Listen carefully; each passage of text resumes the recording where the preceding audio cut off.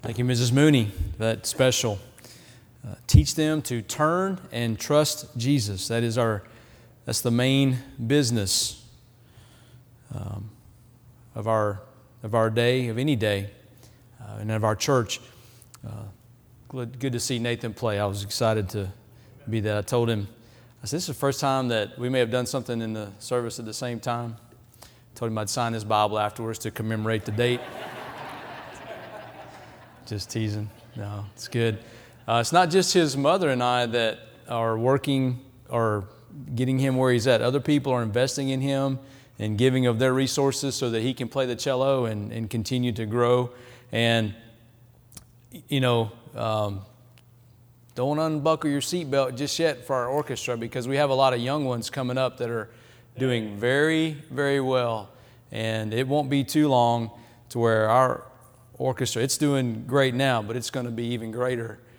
So you keep praying for those in our orchestra and taking lessons. There's just days where they probably feel like they're going to meet themselves coming and going. They got school, they've got lessons. Lessons happen not just in the afternoon after school. There's things that they do all the time, all through the week. And you got a holiday coming up. There's no break from playing. There's no break from studying. And it's an investment. And I'm thankful that our church, our school, is making that available to anyone that wants to embark on that endeavor. I met a lady recently. She's 59. She plays in an orchestra, and she started playing when she was like 48 or something. She picked up the violin and did not have the greatest finesse that the others in the orchestra had. You don't when you start playing that late in life, but she'd been playing for 7 or 8 years already, and just anyone can pick it up. It's not compulsory, but I'll tell you what picking up an instrument will do. It will reveal your true character. It will.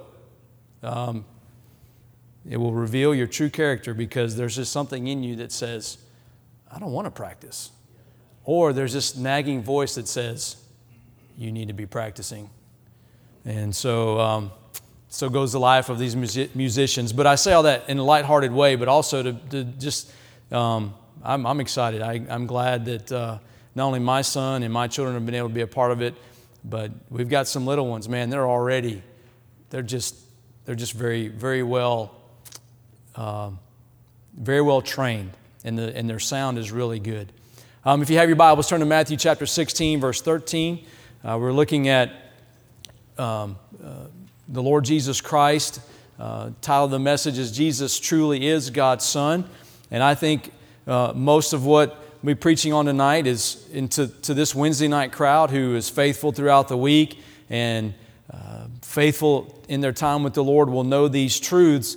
But I hope that it's a reminder of what Brother Cherry even talked about as we sang the congregational about a commitment. He read from 2 Corinthians, and I think it was 2 Corinthians, talking about not living unto yourself, and that He died for all, that they which live should not henceforth live unto themselves, but unto Him which died for them and rose again. Paul challenges, and this is just by way of introduction, and we'll read the message, the scripture in a minute, but as I was just thinking about this matter of commitment and how Paul encourages the churches of not living unto themselves and committing themselves to Christ, who's worthy of the commitment.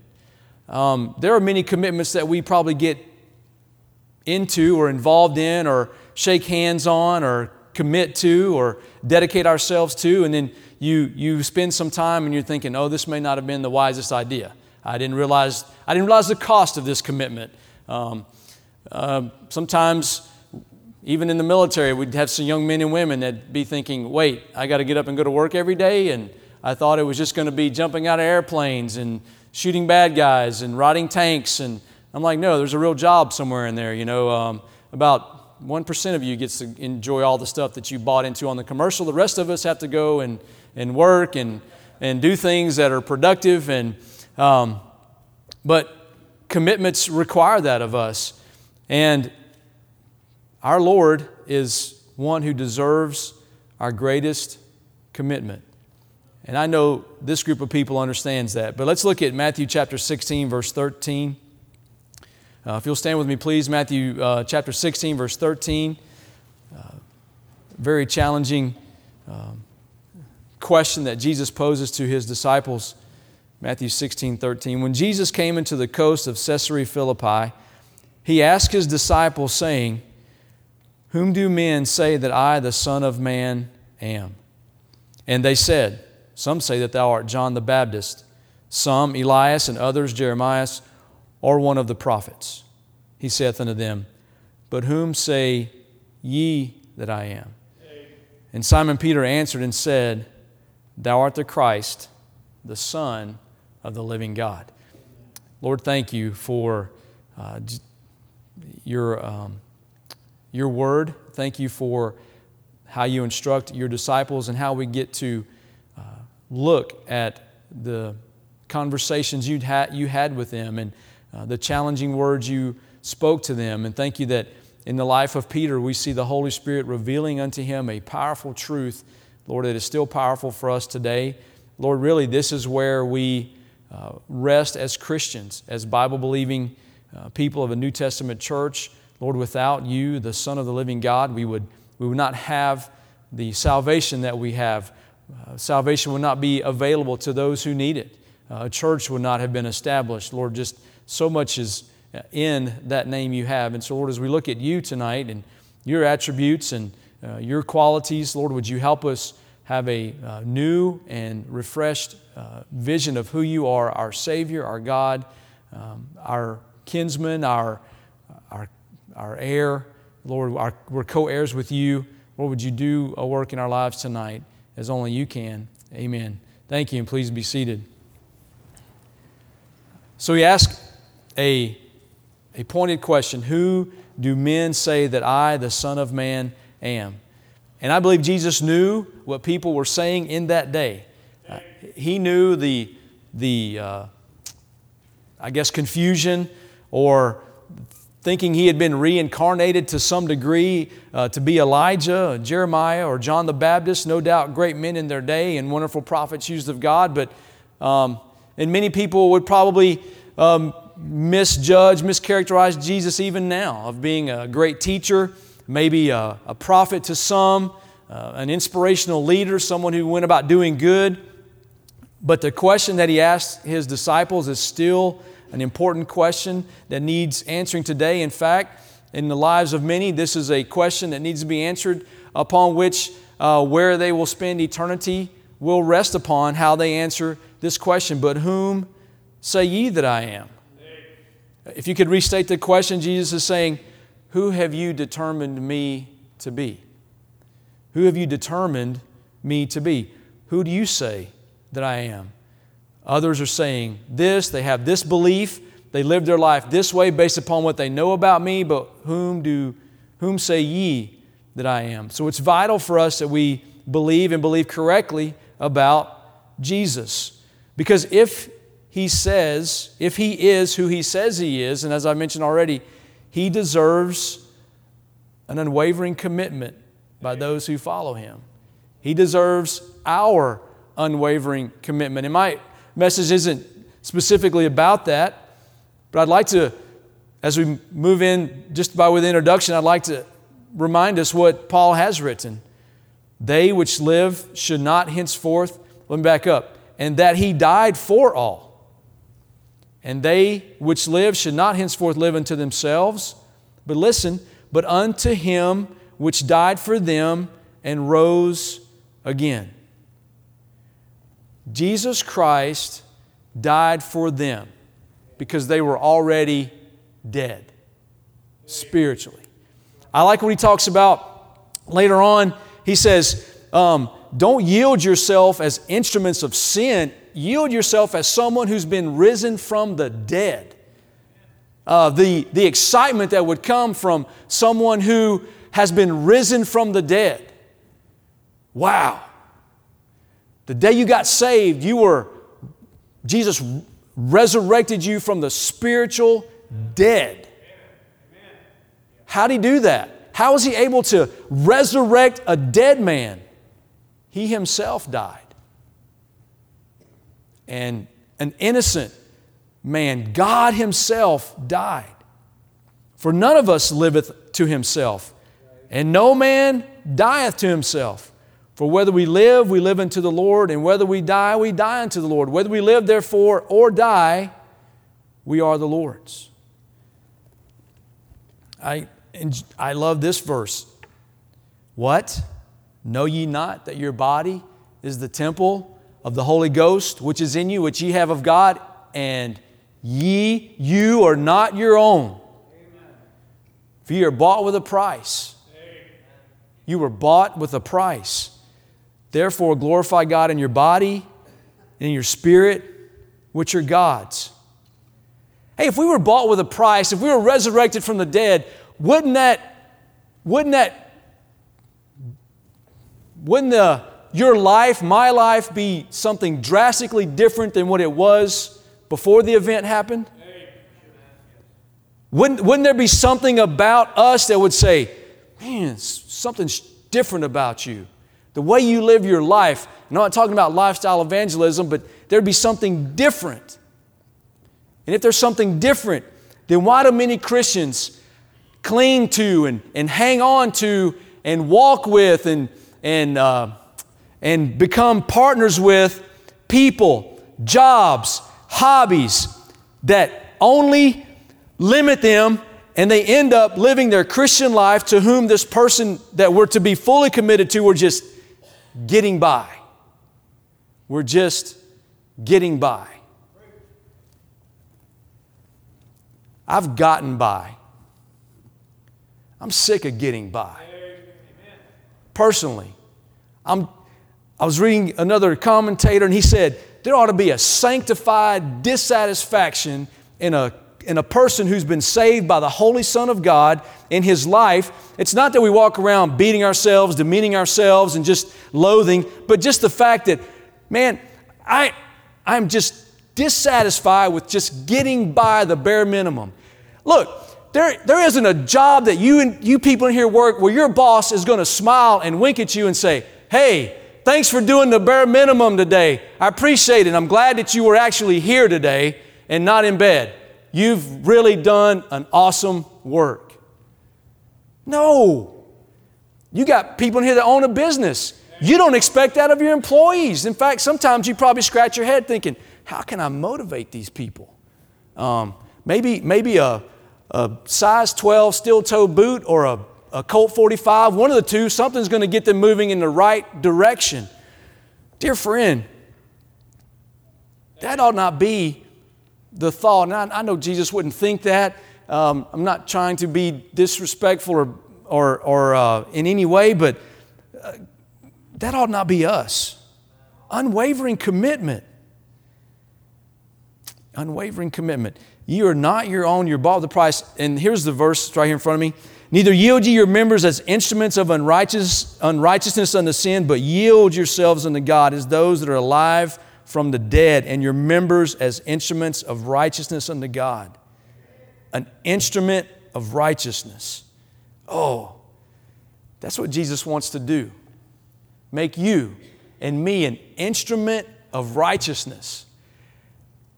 I think I don't know, I don't want to say I laugh at it or smile at it, but I begin to think, if we had friends and family that cared enough to tell us the truth about what they see in our life, and if we could take it in the right manner, how much further in our Christian walk could we be? If we knew we wouldn't get offended and our feelings wouldn't get hurt and we wouldn't get the poochy lip and get sour about it, but we had true friends who could look at your life and look at my life and say, listen, I love you. I want to point something out to you. Because God wants to use you as an instrument of righteousness, and I see something in your life that might be a weight to you. Would you let me talk to you? Would you let me point this out to you? And then we might be thinking, well, you got a log in your eye. Don't be trying to get the speck in my eye. Man, it's funny how awesome our scripture memory becomes when someone wants to look into our life and say, hey, I want to help you with something. Oh boy, all the scriptures we learned in kindergarten seem to come back all of a sudden. We couldn't quote them in the grocery store when we were ready to witness to somebody, but when somebody wants to touch on something that's not quite right or a little off, we're like, oh no, judge ye not, lest ye be judged. Yeah, that's a good quote. I guess I'm trying to get to the point is that as we look at the Lord Jesus Christ, He is someone that is worthy of our utmost devotion. Amen. And I need this more than anybody else because life is waning. Times are important. They always have been. People aren't any more busier than they were yesterday. Things aren't any harder than they were. I mean, if you were to read of people decades ago, they were busy, times were tough, things were hard. But I do note that what's happening today seems to signal more and more the return of Christ. And I do know that if we are saved by His blood, we're going to stand before Him one day and give an account for everything we've done in this body. Not our sin, but our motives, as pastors already preached. And so as we look at Jesus this evening, let's keep that in mind about the commitment. I just want to look at 4 important truths that the Bible tells us about the Lord Jesus Christ. Number 1, the Bible defines who Jesus is. What does the Bible tell us about the Lord Jesus Christ? Number 1, or letter A, Jesus is equal with God. The Bible explains explicitly the Lord Jesus Christ, the Savior, the one who bought and paid for me and for you, is equal with God. Who, being in the form of God, thought it not robbery to be equal with God. In John chapter 5, verse 18, therefore the Jews sought the more to kill Him, because He not had only broken the Sabbath, but also that God was His Father, making Himself equal with God. Do you know He left heaven?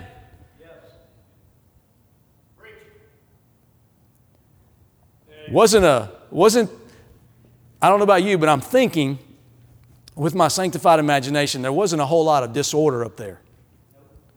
I'm thinking things are running pretty tight and pretty clean with God the Father, God the Son, and God the Holy Spirit in perfect harmony. I'm thinking there wasn't a lot of chaos. He left heaven and came in the likeness of sinful man. God, Jesus is equal with God. Not only is He equal with God and made Himself in likeness of men, the Bible says that Jesus is the express image of God. To put it, I know I just said they're equal and that they're the same, but think about this.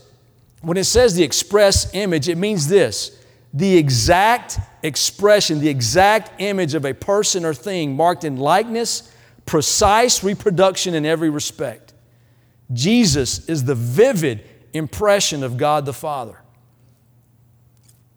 And this express image of God the Father, He had by Himself purged our sins, free from impurities. Listen, He purged our sins. That means we are free from impurities. We are without blemish. We are spotless. Oh, but I know what kind of day I had today. I'm not spotless. I don't know that I can say I'm free from impurities. I think I earned a blemish today by what I said, by what I thought, by what I did. Hey, listen, that may be accurate. We sin.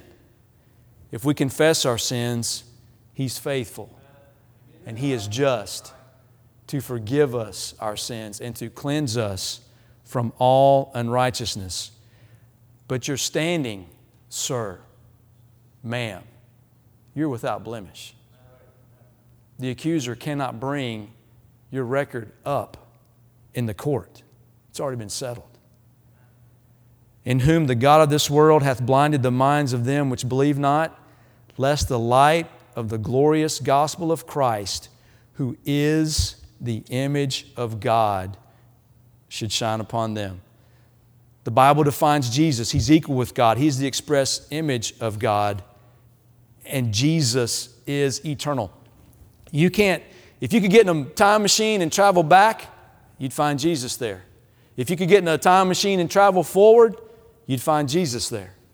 Jesus is everywhere. He's always existed. You can't go anywhere in time where Jesus is not. He did not begin in Bethlehem. He has been and will forever be Jesus Christ, the Son of God. We know these words. Before Abraham was, I am. What he's saying is, I exist. I exist. I have been. I was. I am now. I exist. Not only is He eternal, but He is the eternal Word.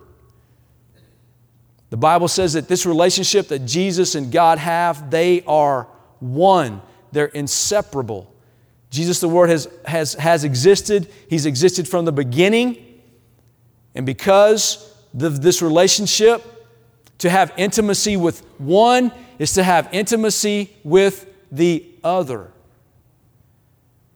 I go back to the thought on our commitment to this Savior, the one who has reconciled us to God, that a low, sinful man could have an intimate relationship with God in heaven, the God of heaven.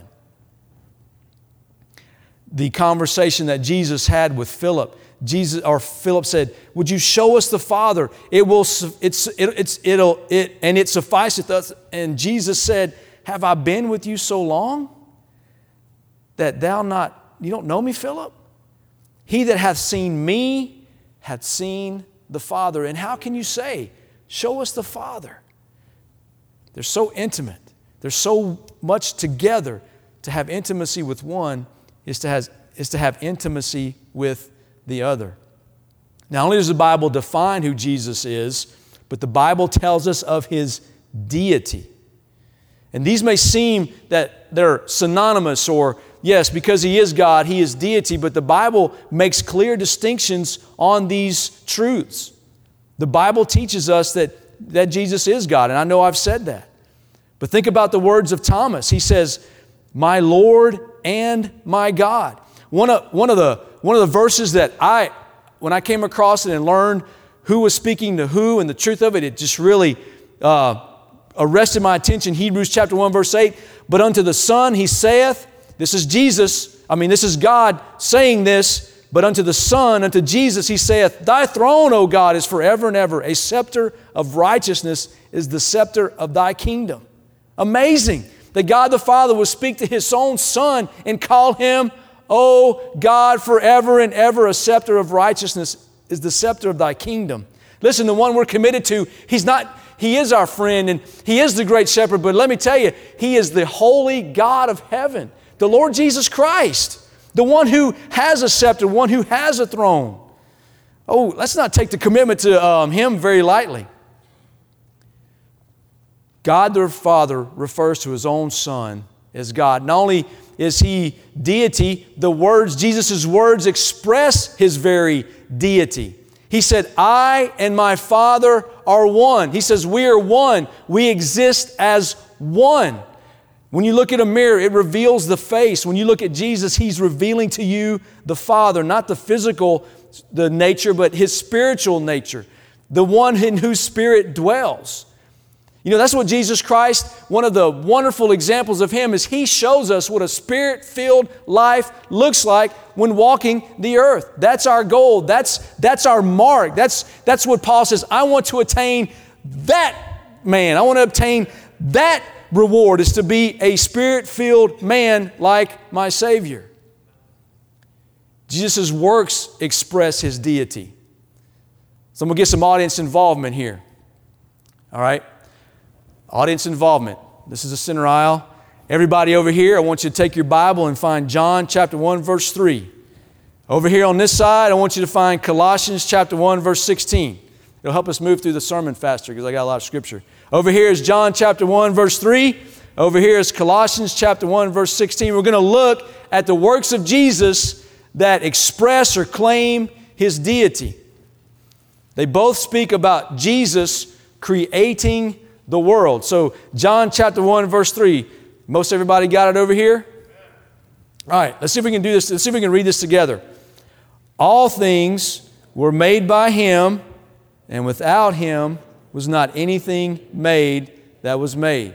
That's Jesus. All things were made by Jesus. All right, over here, Colossians chapter 1, verse 16. It's a little bit longer, so you guys got to be on time here, okay? Colossians chapter 1, verse 16. Ready? For by Him were all things created that are in heaven, that are in earth, visible and invisible, whether they be thrones or dominions or principalities or powers. All things were created by Him and for Him. Wow. All things. I remember, and you've heard this too, because it's a nice cliche among the Baptist preachers. All means all, and that's all means. So all things were created by Him. Everything. Everything. Man, I have the privilege to teach biology. I think sometimes the students teach me more on days than I teach them because they had a great teacher in their physical science class. I think my biology class took physical science with Brother Baker, pretty sure of that. So they teach me. But you know what? Man, we were breaking down a leaf to the molecular level. Chloroplast. Little cells you see under a microscope. And chlorophyll, the green stuff that makes it green, takes photon energy from the sun and converts it into energy, which actually breaks apart gases and creates carbohydrates and feeds the plant. And then you learn about xylem and phloem and how they move sap and water and nutrients up and down the tree, all the way to the tippity-tip top and all the way down to the very bottom of the root. Cells. Little cells that you can't see with the naked eye. Somehow, in God's wondrous, and Jesus created trees and plants, the plant kingdom. And He just spoke it into motion. It's amazing. The tree doesn't have to think about whether or not it's going to circulate the sap through its trunk. It doesn't have a decision-making process. It just does it. It doesn't go against what's been set in motion for it. And I'm getting excited because we're going to talk about other, the animal kingdom, mammals and things like that. I'm hoping with approval from on high that we can dissect a pig. I'm hoping that we can do that. But God created, Jesus Christ created all that. It's amazing what our kids are learning. They don't learn about physics, centrifugal force, friction. I mean, just about this wonderful world that Jesus Christ created. His works express and tell of His deity. He has authority over nature. I won't have you turn. I thought I'd have you turn the rest of these, but we'll wait. But remember when Jesus was on the sea with the disciples and there's a storm coming and they're afraid. I mean, these salty, seasoned fishermen are scared. And a lot of times the storms would come up on the lake, and because of the terrain, sometimes the wind would probably act like a funnel and just enhance the horror of the storm. And Jesus said, "Why are you so fearful? Why are you so afraid?" But when they asked for His help, He stood up and He rebuked the storm. It didn't just slosh around and decide to settle. It was instantaneous. It stopped. The water didn't think about whether it should lap up a little bit or not. No, the Bible says in Matthew chapter 4, there was a great calm. He rebuked the wind. Nature obeyed His voice. His works express His deity, that He is God. He has authority over sickness. Remember the lady with the issue of blood? And Jesus asked the question. And I know the disciples were thinking, who's not touching you? He's asked, who touched me? Who isn't touching you, Jesus? Everybody's got their hands on you. But he knew of one woman who was exercising faith, and he kind of called her out, not to embarrass her, but to make it known that her sickness was cured. He said, "Daughter, be of good cheer. Thy faith hath made thee whole. Go in peace." His works express His deity. He has authority over nature. He has authority over sickness. He created the world. His authority was so great, He even had the ability to forgive sins. When Jesus saw their faith, He said unto the sick of the palsy, "Son, thy sins be forgiven thee." But there were certain of the scribes sitting there and reasoning in their hearts, "Why doth this man thus speak blasphemies? Who can forgive sins but God only?" There was no other way that these men could get their friend into the house but to do something a little out of the ordinary and get him through the roof. And he has palsy. It means his arms don't work. His legs don't work. They had to carry him. And their faith and the faith of the one on the stretcher, Jesus said, "Your faith is what has saved you." And He forgave them their sins. Jesus is looking for this faith to reward by granting the solution to the need. Not only does He have power over sickness and nature, forgive sins, created the world, God, Jesus Christ, has conquered death and the grave. I love the account of Lazarus. Jesus said, "Lazarus is dead." And when He had thus spoken, He cried with a loud voice, "Lazarus, come forth." And that was dead came forth, bound hand and foot with grave clothes, and his face was bound with a napkin. And Jesus said unto them, "Loose him and let him go." Then Jesus, 6 days before the Passover, came to Bethany, where Lazarus was, which had been dead, whom He raised from the dead. I don't know about you, but I'm pretty sure Lazarus was pretty tight with Jesus after that. In all sincerity, I believe Lazarus was committed to the one who raised him from the dead. Would we be like Lazarus? No, he didn't raise us from a physical crypt or grave or out of a casket or out of a place where we're covered with 6 feet of dirt. No, I'm going to tell you, He rescued us from a far worse place. The sin of our own doing, the guilt, the shame, the bondage that the devil had us in, the chains we had forged together, and Satan gladly encouraged the making. Knowing that Christ, being raised from the dead, dieth no more, death hath no more dominion over Him. Jesus said, "I am He that liveth and was dead, and behold, I am alive forevermore." Amen. And the keys of hell, and He has the keys of hell and of death. Thirdly, the Bible describes Jesus. It gives Him titles. It gives Him, I'm trying to think of another word for titles, gives Him announcements. Billy Sunday said there are 256 names given in the Bible for the Lord Jesus Christ, and I suppose this was because He was infinitely beyond all that any one man could express or any one name could express. I'll just move through these quickly because I believe we know them and believe them. But just to comment on them, the Bible describes Jesus. He's Lord. You know He carries the same title as His Father? He's Lord. He is supreme in authority.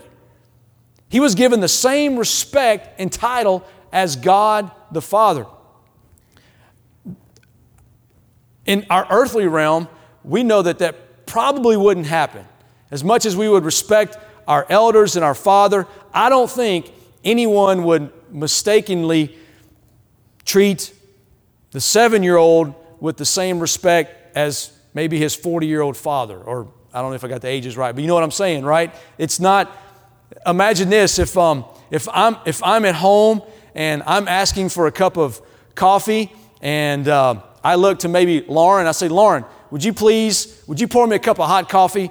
Dad would love some." She'd willingly probably pour the cup of coffee. But Nathan, well, he didn't drink coffee. But if Madeline, maybe Madeline or Luke would say, "Hey, Lauren, would you please pour me a cup of coffee? I sure would like some." It'd probably be a gracious response of, "You may get it yourself." I'm just thinking, right? course, if my wife asks for it, we'll all probably do our very best to get her the cup of coffee as soon as we can. But you see my point. Jesus Christ was given the same respect, same authority as His Father.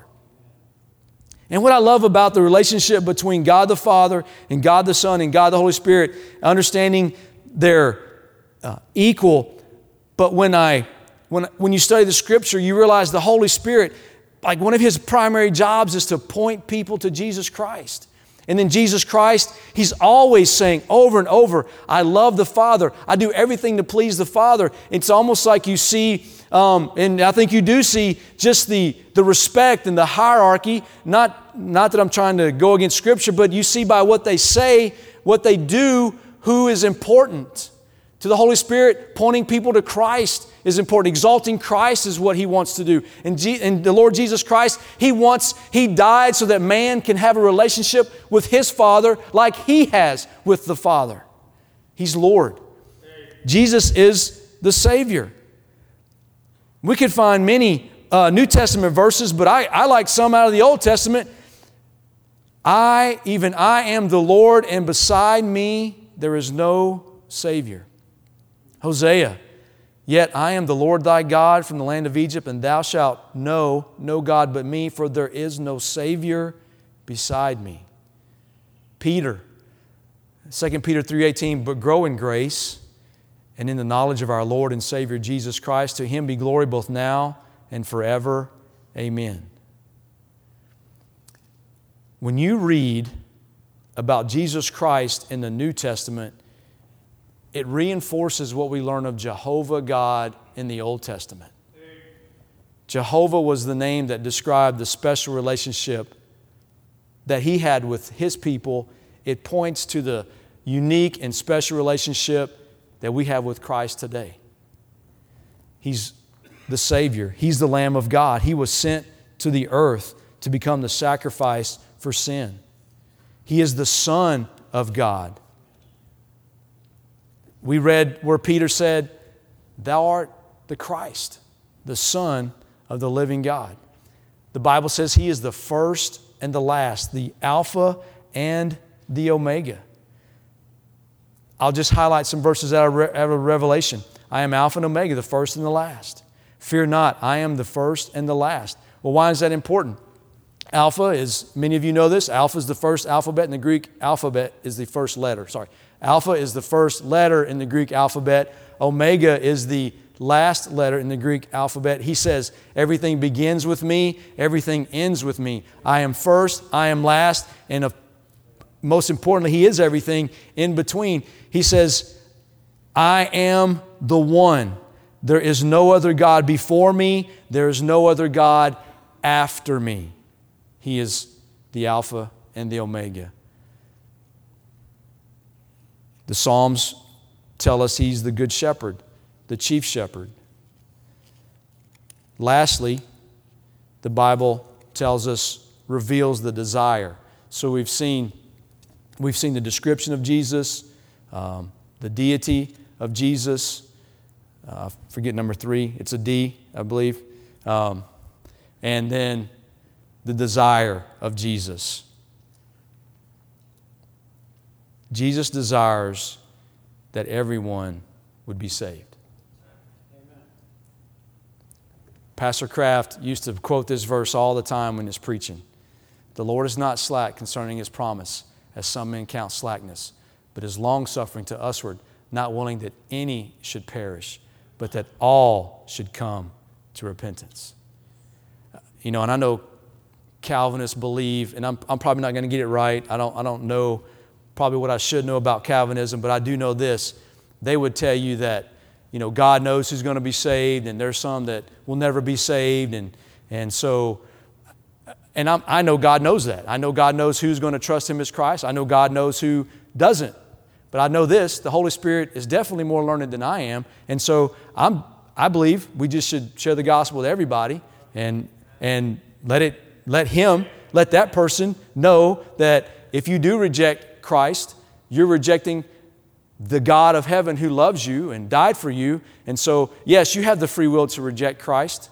But as Jude urges us, man, there ought to that ought to be falling over our bodies on their way to hell because of the great love that we are expressing to them, representing the great love that Jesus Christ had for all lost people. He would, in 1 Timothy, who will have all men to be saved. I'll say it again, who will have all men to be saved and to come into the knowledge of the truth. When it says have all, in 1 Timothy it means all, any, every, the whole, all men, all human beings. God desires that everyone would be saved. Not only does He desire that everyone be saved, after they're saved, Jesus desires to spend time with you. That's on His heart. Why else would He say, abide in me? Is He obligated to spend time? I guess you could argue the point, but He loves you. He just wants to spend time with His child, His son. I always liked it when Brother Humbert was preaching and he's always talking about God's kids, making sure His kids act right or loving His kids. Just like you love your children and there wouldn't be anything you wouldn't do for your child, the Lord wants to spend time with you and He wants to talk to you. He wants to communicate to you. He wants you to hear Him. He wants... God's not insecure in any way that He has to have your attention. He desires your attention. He wants your attention. He bought you at a great price. He's wanting you to live for Him and experience great peace and great freedom from now until the rest of the days until you go home to be with Him. He desires to bless you and to use you. He said this, I am come that they might have life and that they might have it more abundantly. That word abundantly means beyond, a sense of beyond, super abundant in quantity, superior in quality. He not only wants to bless us with a home in heaven, He wants to bless you with an abundant life here on earth. Not in a material way. God can definitely take care of our needs. But you know, where you are right now in life, married, single, widowed, healthy, sick, wealthy, not wealthy, whatever, wherever you are, getting ready to retire, just starting a career, not sure, wherever you are, God wants to use you right now and bless you right now. He's asking, He's wanting, He's desiring that you would just be content with your lot. We don't know what He has in store for us. But you know what often happens is we buy and we get duped into thinking we've been cheated somehow. This isn't everything I hoped it would be. This isn't what I thought it would be. I feel like I've just got stuck. I got no traction. Hey, listen, God wants to take all of that. He just wants to take and say, would you just be content with where I have you right now? He might have us stuck on a purpose just to get us to be still. We're always moving everywhere. See, I know branches, J. Vernon McGee said this. He goes, I know that a branch doesn't break itself off the vine and just start dancing around trying to figure out where else to go. He said, I know that's impossible. He said, but that's the way some Christians live their life. Jesus says, abide. The branch needs to abide in the vine, needs to dwell, needs to stay still so that fruit can come. Listen, I know just by the fact that we're here tonight, nothing's perfect in our lives. We have a perfect Savior, but there's challenges, there's stress, there's friction, there's people that whether it be the one in our own home or someone in our own home or someone at work, there's just things moving and going about that maybe we're just not settled on. But may I remind you the fruit that we read about in Galatians 5:22? This is the kind of fruit that Jesus wants to bring about in your life. This is the kind of fruit that He wants to bless you with. He wants to bless you with love and joy and peace, long-suffering, gentleness and goodness and faith and meekness, meekness, power under control, and temperance. We bear fruit when Jesus Christ is able to feed us and to spend time with us. So let me go back as we close to this question that we were asked at the beginning. Actually asked it to the disciples, but whom say ye that I am? I've done my best in the sense of presenting Bible truth so that you know who He is. There's no middle ground. We either follow Him wholeheartedly or we're rejecting Him. He is the true Son of God who demands our all. Will you bow as Thomas did? Are you setting aside time to pray to Him and listen to Him as you read His Word? Can fruit be seen in your life? There may be someone here who needs to be saved. Maybe there's someone here who needs to cast their dependence upon Jesus and trust Him for salvation, to be forgiven for all your sins. Where tonight do you need to submit to Him right now? Let's stand, please, for a moment of invitation so that we can respond to what God has spoken to us tonight in our heart. I pray that you would listen. And if there is an area of surrender, let us do it right now.